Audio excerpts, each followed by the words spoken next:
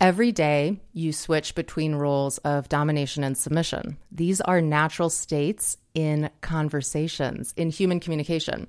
And there's nothing good or bad about either one unless they're being used negatively. What does this mean? Domination and submission, they are essential parts of our interactions. They help us navigate relationships and achieve our goals. They're not fixed roles, but they're fluid and dynamic states. They shift depending on the situation and the people involved. Domination is the act of taking control and exerting influence over others. Submission is the act of surrendering control and allowing yourself to be influenced.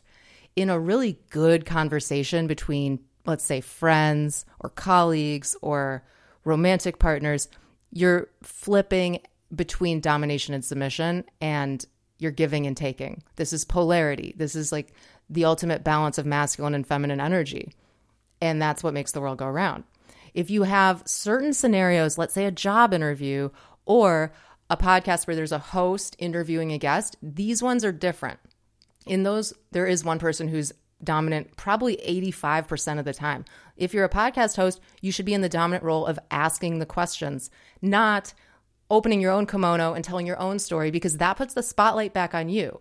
The spotlight is really on the person who's in the submissive role, and it's positive submissive, just like the spotlight is on the feminine energy, right? Think about in the animal kingdom, what is attracting energy? And the masculine or the dominant energy is asking questions or inviting or asserting, planning, creating, producing, generating. And the feminine energy is responsive.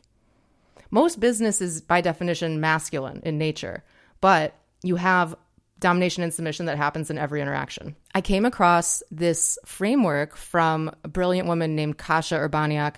She has a TEDx talk that I will link to in the show notes of this episode. It's called One Simple Trick to Reclaim Your Power. And such an interesting background. I got into her book, someone from one of these women founder, not female founder, but women founder, or just founder events here in Austin recommended it. And I thought, that sounds pretty interesting. I watched her video and I was captivated by her presence. If you watch it, you'll see what I mean. The way she speaks very slowly, even her stage presence, what she's wearing, the whole vibe and energy. Clearly, she knows what she's doing when it comes to domination. She was studying to be a Taoist nun, and in order to fund those studies and travels, she, on the side, was one of New York City's most successful dominatrices. So she deeply understands domination and submission. And if you look at Taoism, there's a whole lot of masculine, feminine energy and explanation of these roles and the exchanges that happen in a healthy flow. So it all relates. And it's such an interesting background. So I'll link to her video and her book called Unbound in the show notes.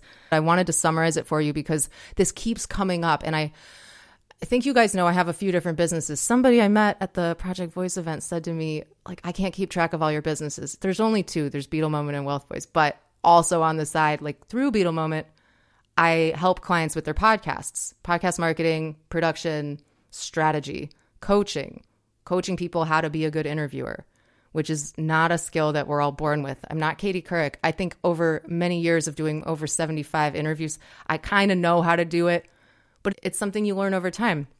And I said to this one client, you need to remember that you're the host of the podcast. You are in the dominant role, and that is good and okay. You're asking the questions. Don't answer the questions. Don't insert yourself and your story and take the spotlight back onto you. The spotlight is on the guest. People will appreciate that you have shown them this great guest that they can learn from. You don't have to show them how smart or interesting you are. By virtue of the fact that you're doing this podcast and getting these great guests on, you get the credit. It just isn't in the way that we're used to, which is we think we need to show off and have the spotlight on us. There's another way. Positive domination. So domination and submission can help you become a more effective communicator and a leader if you're a leader. If you recognize when you're in a dominant or submissive state, you can adjust your behavior to achieve your goals and build better relationships. Another tip is if you're in a conversation and you feel uncomfortable, take a moment and question whether you're in the submissive role in a way that you don't want to be. The easiest tell is, are you answering all the questions? If so, stop answering and ask a question. That shifts the power dynamic and puts you in the dominant role, at least for a moment. Healthy conversations let us fluidly change roles. That's what you want. If you're enjoying the show, please tap the star icon on the Spotify homepage. It's right there on Voice Marketing with Emily Binder. It takes 1 second. You can just tap however many stars you want to leave. 5 would be great. Also, there's such a cool feature in Spotify. Look at the show notes of a specific episode. Scroll down below the text to the bottom. You can hit reply and leave a comment or a question, any feedback, an episode topic you want me to cover. Please try this feature out. I want to hear from you. So rate, review, subscribe. Here are top episodes of all time, emilybinder.com/podcast. Check that page out. If you enjoyed this episode, share it with a friend. Share it with a woman who's being negative submissive. They especially need the help with this. All right, guys, talk with you next time.